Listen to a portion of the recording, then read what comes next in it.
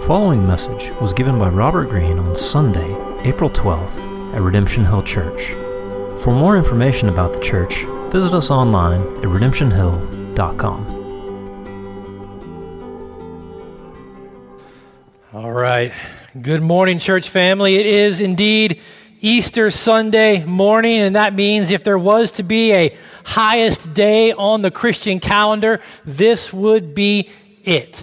In fact, in the history of the Christian church, Easter is more than a day. It's actually been a season of time. It's a season marked by celebration, by joy, by hope-filled joy, because Jesus Christ is risen indeed. And we as Christians, we get the privilege of serving and following a living Savior. So as we get started this morning, I just put all of our cards out on the table. At Redemption Hill, we believe as Christians that Jesus Christ literally and physically was resurrected from the dead. And because of that, we believe his resurrection changes everything. On an Easter Sunday morning like this, when we're not under social distancing guidelines, Easter Sunday worship is often the largest and most attended worship gathering of the year. The second maybe is what? Do you know what the second most attended week is? It's usually Mother's Day. In fact, this morning, there might be many of you joining us online this morning simply because it's Easter. And for you, it seems like it's just the right thing to do on a Sunday morning like this. And if that's you, I want you to know we're glad that you're joining us. We're glad that you're with us this morning. We're glad to have you. My prayer for you this morning is that whether you've joined us this Easter morning for the first time, or whether this is the first time in a long time, you've joined a church for an Easter Sunday morning worship service. My prayer for you is that you would know this morning why Easter is so special to us. And hopefully from this morning on, it will become special to you as well. And church family, I'm thinking about you and I'm praying for you as well. It's easy for us, especially during seasons like this of distancing and quarantine. It's easy for us to get distracted by all the trappings of the Easter season and the holiday. And even if we're honest, begin to lose heart a little bit and not being able to gather together like we normally would, to be able to put together those Easter egg hunts with friends and family like we would like to do, to be able to do all those things that make up this celebration, this day in our mind. And we can lose heart, and in losing heart, we can forget why Easter itself is so special for us. And so this morning, I want you to know that my prayer for you is the same as my prayer for all of us, that God would deepen our gratitude this morning, that you and I may more fully enjoy his grace to us in Jesus on a daily basis, that we might be reminded as well this morning of why Easter is to be so particularly special to us. So this morning, as we open up our Bibles to Luke chapter 18, we're going to spend our time exploring a passage in Luke 18 that Jesus told. It's a story that Jesus told that often doesn't get directly associated with Easter. But I pray as we read it together this morning that we'll come to see that this story may actually be one of the best places in the Bible to help us begin to approach the good news of Easter in a new way. So if you've got your Bibles open, Luke chapter 18, we'll start in verse 9. Jesus is speaking and he says, Luke tells us that he told a parable to some who trusted in themselves that they were righteous and treated others with contempt. And now a parable is simply a story that is told to impart some particular truth. And when Jesus is telling these parables, these stories, he's seeking to impart to his listeners a spiritual truth. And often when Jesus tells parables, some of them are difficult to understand at first, but not this one. He's super clear on this one. Right here out of the gate, Luke tells us that Jesus has a target audience in mind for the story he's about to tell. We don't have to wonder who he's talking to. Luke says that Jesus is talking to folks who trusted in themselves that they were righteous and treated others with contempt. What does he actually mean by that? Well, to understand what he means by that, so we can understand who he's talking to, we've got to first understand and be clear on what it means to be righteous. You know, when you and I talk about being righteous today and we use that word in our common everyday language, it often carries a negative tone in our mind. But literally, to be righteous, righteous itself literally means to have right standing with or to be in right standing with. One writer, in talking about the particular use of righteous in a general sense, in a general way, said that righteousness is a validating performance record which opens doors. That's what it is. Righteousness is a validating performance record which opens doors. So if you think about all those high school seniors right now who have been filling out college applications and attaching with those college applications the history of their grades, their transcripts, all the record of their community service, all the record of their activities, all the things that they've been doing to present to this college. They are presenting their performance record with the hope that their performance record will allow them to be received and accepted by that university. When they get that acceptance letter in the mail, that letter is saying that on the basis of your performance and your record, we are receiving you. We are accepting you. You are in right standing with us. The same thing goes with jobs. That's what a resume is. You are presenting to a company the record of your performance that you believe validates you to be accepted, worthy of the job being offered. Righteousness simply means to be in right standing with. And so when Jesus is talking about righteousness, when we're thinking about what it is to be righteous from a spiritual perspective, Jesus is talking about being in right standing with God. So Luke is very clear at the beginning of this story that Jesus is talking to people who trust that they have right standing with God based on a performance record of their own. Quite literally, this is what being self-righteous means. It means that I, in myself, have a record of performance that validates me as worthy of acceptance before God.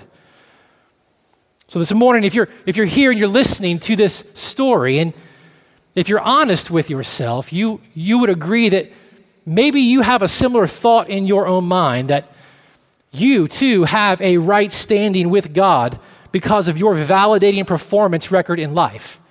And when you compare yourself to those around you and you think, well, I'm a pretty good person, I've got a record that I think will validate me before God, Luke chapter 18, verse 9 says you're not alone in that thought. In fact, most people in the world think that when it comes to having right standing before God, that God grades all of us on a curve.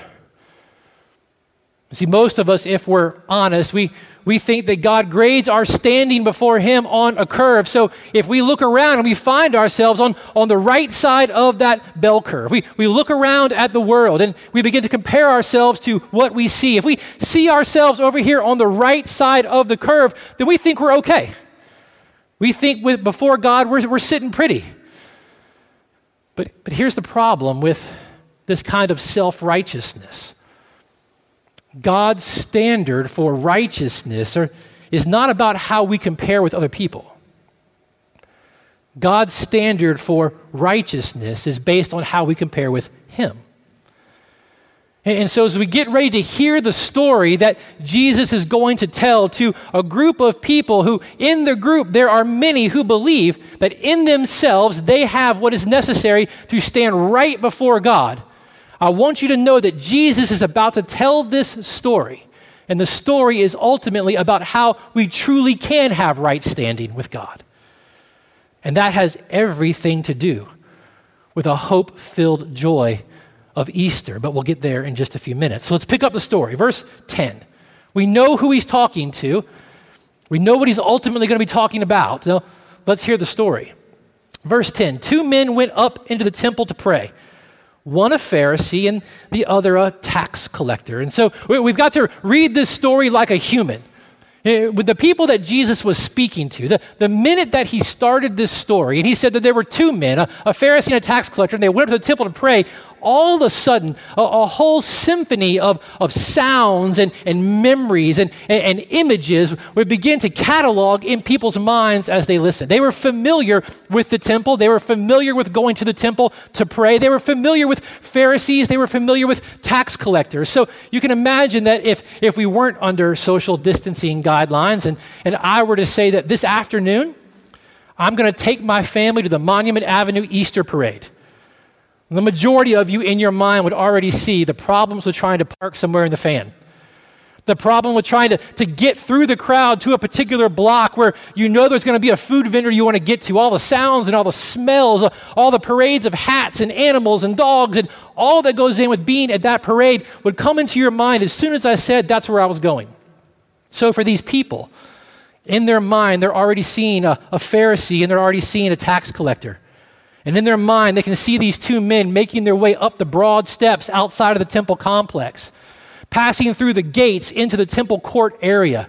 They can see these two men, both Israelites, passing the low wall that separated as far as Gentiles could go into the temple area. They see them passing through that area, seeing them passing through the inner court. They know the sounds, they know the hustle, they know the busyness. They can see all that's happening in their mind that Jesus is setting up at the beginning of this story. They'd see both the Pharisee and the tax collector, both men with jobs, both men being religious, going to the temple to pray. But ultimately, this story is about the differences between them through and through. Jesus said in verse 11, the Pharisee, he enters into the temple court area to pray, and he's there, and he's standing by himself. Now you see, before he would enter into the temple itself, he would have to go through a series of cleansing rituals, of bathing rituals outside in a mikvah, in a bath that was there to be able to facilitate these cleansing rituals. And as soon as he comes out of that cleansing area and begins to make his way into the temple, if he were to touch anybody on his way in to pray, he would then become unclean. So here is this Pharisee, and everybody can picture him in their minds. He's in the court to pray, and he's standing away from everybody else because he doesn't want to risk becoming unclean. And to feel it and to see it like Jesus' hearers would have, we've got to understand that in their day, these men, these Pharisees, they had the perfect storm of celebrity, of wealth, of power, of respect. I mean, the kind of respect and the kind of celebrity we give to people in our day mixed with the kind of honor and power that politicians have in our day and mix it with a whole bunch of religious fervor. And that was the Pharisees. And so it's going to be no surprise to us that he's going to seem very thankful for who he is. The Pharisee, standing by himself, he prayed thus, God, I thank you that I'm not like other men, extortioners, unjust, adulterers, or even like this tax collector. I fast twice a week. I give tithes of all that I get. Did you hear his prayer? His prayer is one part contempt and one part self-congratulation. In fact, 5 times in his prayer, he uses I. And as he opens up his mouth and lifts up his hands and his eyes towards heaven, he immediately begins to compare himself to others and exalt himself to God. I imagine the people hearing Jesus tell the story can see him there in all of his religious garb, all dressed up, standing off to the side, arms raised, eyes open. Thank you, Lord. I'm not like all these other men around me, especially that guy. The tax man. We'll learn in just a minute, he indeed was a man that was unjust. He did extort his own people. He did betray his own people as he began to work for the Roman government. Thank you, God, I'm not like them. I'm not like him. See, here's another problem here with this self-righteousness that Jesus is talking about. It becomes the perfect fertilizer for contempt in our heart. You see, the better that you and I become in our own eyes, the more temptation there is in our heart for pride. And when that begins to happen, becoming critical of other people for particular things gets really easy. You don't think so? Well, let's take it out of the spiritual realm. Have any of you ever gone through the process of losing a significant amount of weight? How do you feel on the other side of that? How tempted in your heart are you on the other side of that to look at other people around you and in your mind decide what they need to do and then look at what you think they're not doing and then begin to look down on them for not doing what you did and ending up like you? What about when you look around and you begin to determine that other people don't work quite as hard as you? Maybe you've saved a significant amount of money and you've set aside a lot of money for contingencies and insurance and a savings plan and you're debt-free, and you look around at other people and begin to look down upon them and have contempt for them for not responding like you. If we're not careful, it's very easy for us in our hearts to begin praying, God, I thank you so much. I'm not like them. Self-righteousness can become the perfect fertilizer for contempt in our heart. This Pharisee says, I'm so happy I'm not like these men. I fast twice a week. I give tithes of all that I get. God's people it was laid out in his word that they were to fast 12 times a year, but this guy, he goes twice a week. And God had laid out particular tithes, 1/10 of particular harvest that God's people would have. This guy gives 1/10 of everything, including his personal garden. What is he doing? In his prayer, he's presenting to God his validating record. I work harder. Thank you, God, I'm not like these people. William Plummer, as he looked at this passage and began to write, he wrote that the Pharisee glances in the direction of God but contemplates himself. Did you hear that? The Pharisee glances in the direction of God, but he contemplates himself. I wonder if we're willing to be honest with ourselves this Easter morning if Plummer just described your story. I was at a conference a couple of years ago where I heard a pastor say, what if your biggest spiritual problem is the thing that you like about yourself the most? What if your biggest spiritual problem is the thing you like about yourself the most? On the outside, this Pharisee is very satisfied in his activity. He's busy, he's moral, he's respected, yet as we'll see on the inside, his soul is in great danger. He's trusting in himself that he is righteous. And he's not alone in that. Friends, self-righteousness is at the heart of every philosophy and every religion in the world apart from Christianity. And Jesus is about to make the difference clear. To do it, he introduces the second character in the story, the tax man. And I know it says tax collector, but I'm a big Stevie Ray Vaughan fan, and he has this amazing blues track called Tax Man, and all I can hear in my head when I read tax collector is tax man, so that's why I keep saying it. But if there was a scale in Jesus' day from the shiniest person in the culture to the slimiest person in the culture, we've got a representation of both, the Pharisee on the shiny side and the tax man on the slimy side. You see, back in Jesus' day, here's what would happen. Rome would auction off the rights in all of the territories that they occupied. They would auction off the rights to other people to buy for the right to collect taxes in that area. So this tax collector, he had won the bidding war from Rome for the right to collect taxes from his own people in Judea, in Israel. And what he would do is he would pay Rome the percentage that they required, but he would take more than that from his people. So a tax collector would literally extort his own people to collect taxes for Rome, but to make a lot of money for himself.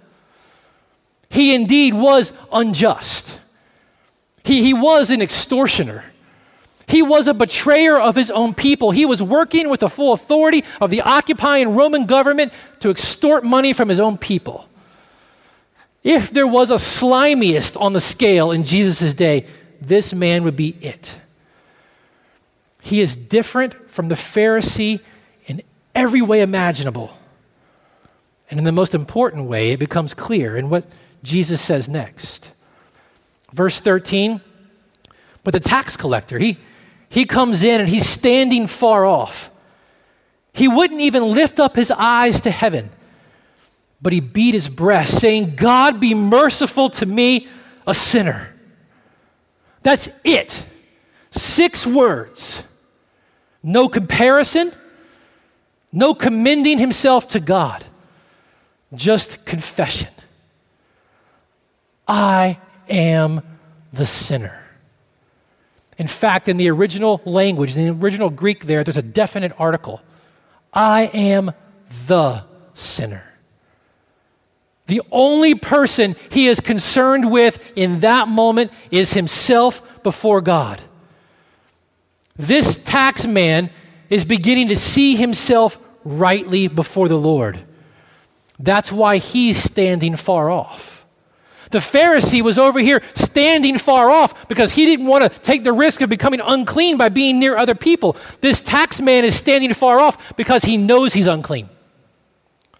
Because he knows this about himself. And because he knows he's unclean, in shame, he's not even lifting up his eyes to heaven. Why? Because he knows, just like the Pharisee does, that God's holiness makes no place for sin. That our sin is a personal affront to God's holiness and a violation of his law. Both men know from God's word that guilty sinners cannot stand in a right place before a holy God. Their sin has to be dealt with, and the payment for their sin must be equal to the debt is owed. So this tax man, seeing himself rightly before God in the moment there as he lifts up his voice, does the only thing that he can do. He cries out for mercy. God, be merciful to me, the sinner. And here's one of the things that's so beautiful about this story. Jesus uses a very uncommon word for mercy in his day. There was a more common word for mercy that's used throughout the Bible, Old and New Testament, and it means something very similar to the way you and I talk about mercy today. To receive mercy from someone is to not to receive from them what we deserve. That's how we think about the common uses of mercy, and that's true. But Jesus used a very different word here. The word that Jesus used here has at the root of it this idea of atonement. God, will you make atonement for me? Will you make payment for my debt? God, will you offer a sacrifice that is sufficient to pay the debt for my sin and remove your just wrath from me? The word that Jesus uses here that we translate merciful is the word propitiation. It's a big theological word, but Jesus uses it, so it's important. This sinner is praying, God, will you provide the necessary sacrifice to pay the debt for my sin and to remove your just wrath for me? I have nothing that I can offer that you should accept me. I'm not asking you to overlook my sin. I'm not asking you to minimize my sin. The only hope I have is that you would atone for me, that you would pay my debt. This is what he is crying. He is crying out for God to provide a righteousness for him. He recognizes that he has nothing in himself to provide for God that would satisfy the debt that his sin has built up. The Pharisee is trusting in his validating performance record to be able to stand right before God. This man realizes that there is no way he could ever have such a record because of the debt of his sin, and he is crying out to God to make payment for him, to provide for him a necessary righteousness. Friends, this is the only reasonable response from a heart that has come to terms with what it is to stand before a holy God. We realize the right standing that we need is something that God has to accomplish for us. Because like this tax man, we realize that we can't do it. Do you see what Jesus is beginning to say in the story? This Pharisee, he represents some who feel like they have no need for God to provide a righteousness for them. And this tax man, he's one who knows that without God's help, without God providing a righteousness for him, he is without hope. Friends, this morning, you and I need to realize that we are one or the other. Jesus would tell these parables to illustrate something for his listeners, that they would begin to see something for themselves. Friends, you and I this morning are one of these men or the other.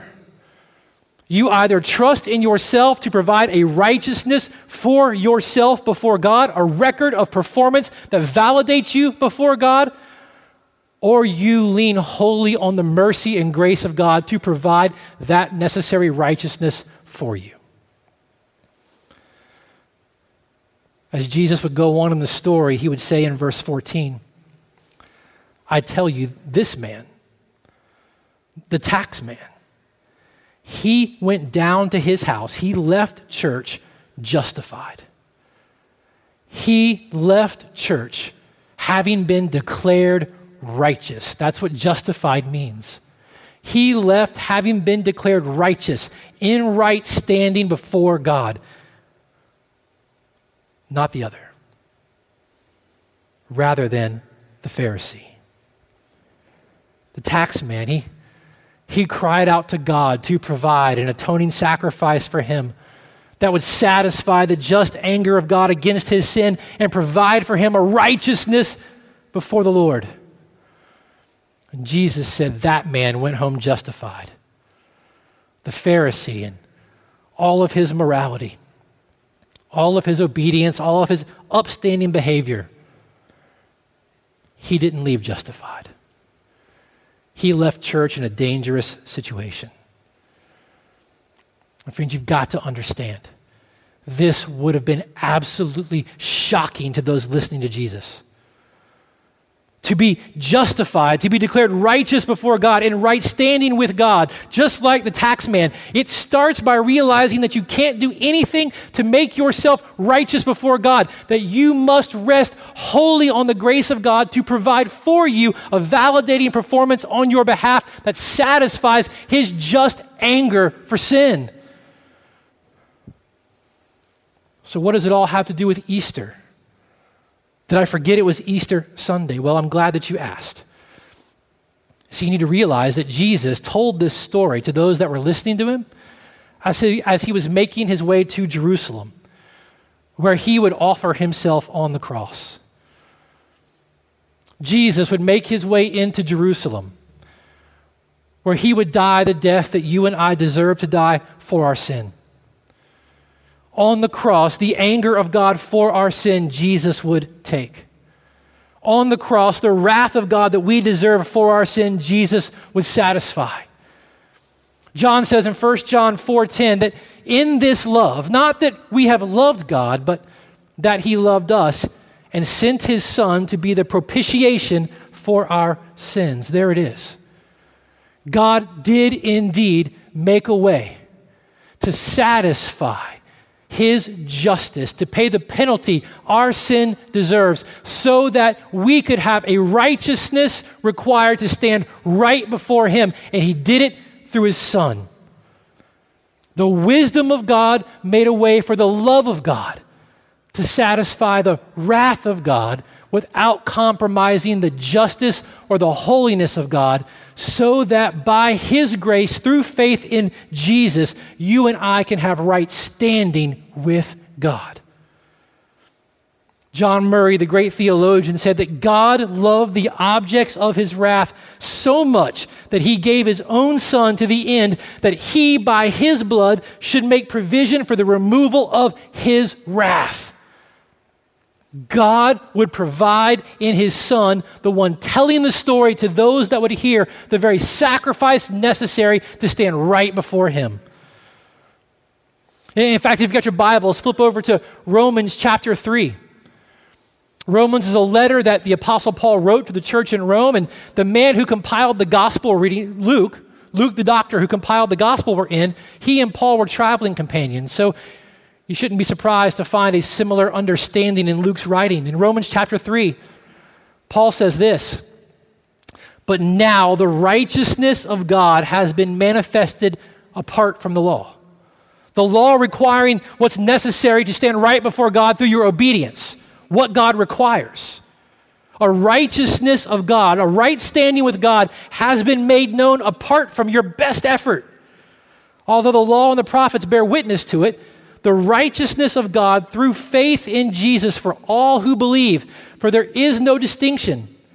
For all have sinned and fall short of the glory of God. Every single one of us, the Pharisee in the story, the tax man in the story, you listening to me standing here talking to you, we all fall short of the glory of God and are justified, declared righteous by God's grace as a gift through the redemption that is in Christ Jesus. And how did Jesus redeem us? Well, look at what Paul says. God put him forward as a propitiation by his blood.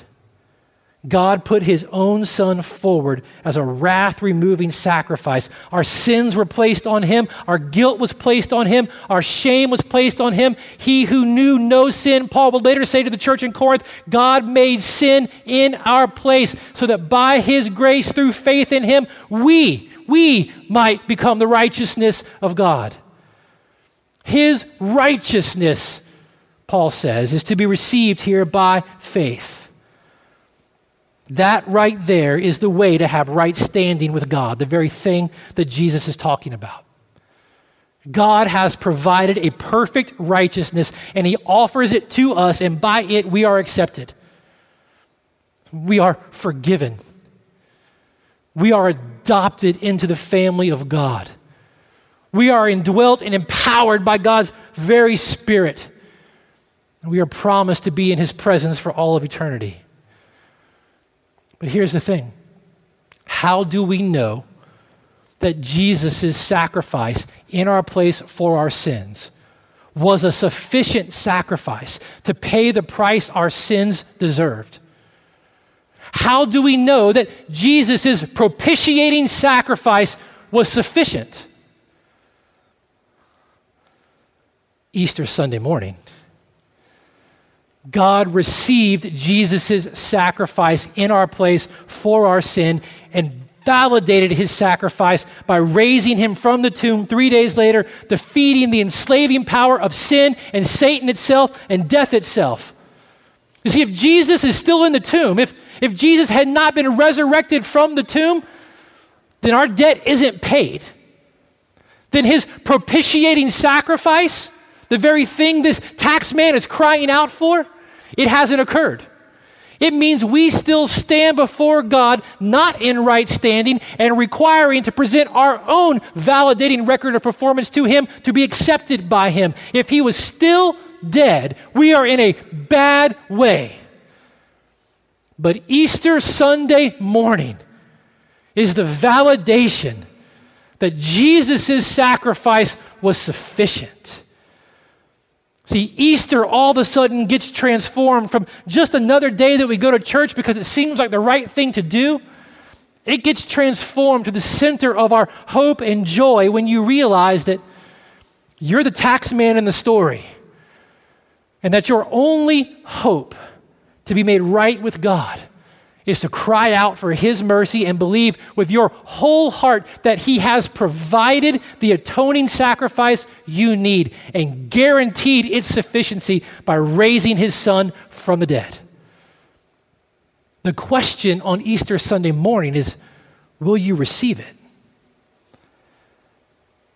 Will you receive it by faith? As Jesus begins to bring his story to a close in verse 14, he says, everyone who exalts himself Those who want to walk away like the Pharisee, self-righteous, trusting in their own record of performance to validate themselves before the Lord. Everyone who exalts himself will be humbled. But the one who humbles himself, who knows that standing before a holy and just God, he has nothing in himself to offer, yet in his humility receives God's grace by faith, all who humble themselves will be exalted. Friends, on this Easter Sunday morning, will you turn the computer off in just a minute and walk away like the tax man? Justified, made right before God, having repented of your sinful self-righteousness and received by faith the grace of God and the perfect righteousness of his Son? Or will you turn off the computer in just a minute and walk away in your pride, like the Pharisee, convinced that you're enough, that in you there's enough? Friends, have you seen yourself rightly yet? Are you willing to let go of your self-righteousness? Friends, your self-righteousness is one of the most deadly toxins for your soul. It will trick your heart into believing that you need no help from God. Friends, will you turn from your self-righteousness? Will you turn from believing that you have in yourself a record of performance validating you before God sufficient to pay the price for your sin? Will you turn from your self-righteousness and receive by faith the perfect righteousness that God gives to you by his Son? Friends, I'm going to pray for us here in just a moment. And let me say this. If you're joining us this morning and you have a question about Christianity, or maybe you have a question about the sermon, or maybe you just have questions about Redemption Hill, you should see on your screen somewhere some links. And if you hit one of those links a couple minutes after I'm done, one of our pastors will be there on an online call, and we're ready. We're ready to talk to you, ready to pray for you. Friends, are you going to receive? Are you willing to receive this morning the grace of God to you and the perfect righteousness of his Son that he offers by faith in Jesus? Let me pray for us this Easter. Father, we thank you. We thank you that you have seen fit to ransom our lives, to save us, guilty sinners, from the eternal separation from you that we deserve. You didn't have to do that. You didn't have to offer your Son as our sacrifice, but you did. Father, we're so grateful. We're so grateful that you have purchased us by your Son's blood. We pray, Lord, that you would do in our hearts the work that only you can do by your Holy Spirit, and you would provide for us the necessary humility to see ourselves rightly, to see our need for you, that we might know what it means to be justified before the living and holy God, that we might celebrate and enjoy all that you have done for us in your Son. We ask this Easter Sunday morning that you would cultivate this very thing in our hearts, even in the midst of a crisis all around us, that you would cultivate in our hearts a season of hope-filled joy because of your Son. We ask this morning that you would do this in Jesus' name for his glory and our deepest joy. Friends, Christ Jesus our Lord is risen. He's alive. His sacrifice on our behalf has been accepted by God. This is the best of news. Church family, I love you. May you go in the peace and the joy of a resurrected Savior. We'll see you next week. You've been listening to a message by Robert Greene given at Redemption Hill Church in Richmond, Virginia. For more information about the church and to hear other messages, visit us online at redemptionhill.com.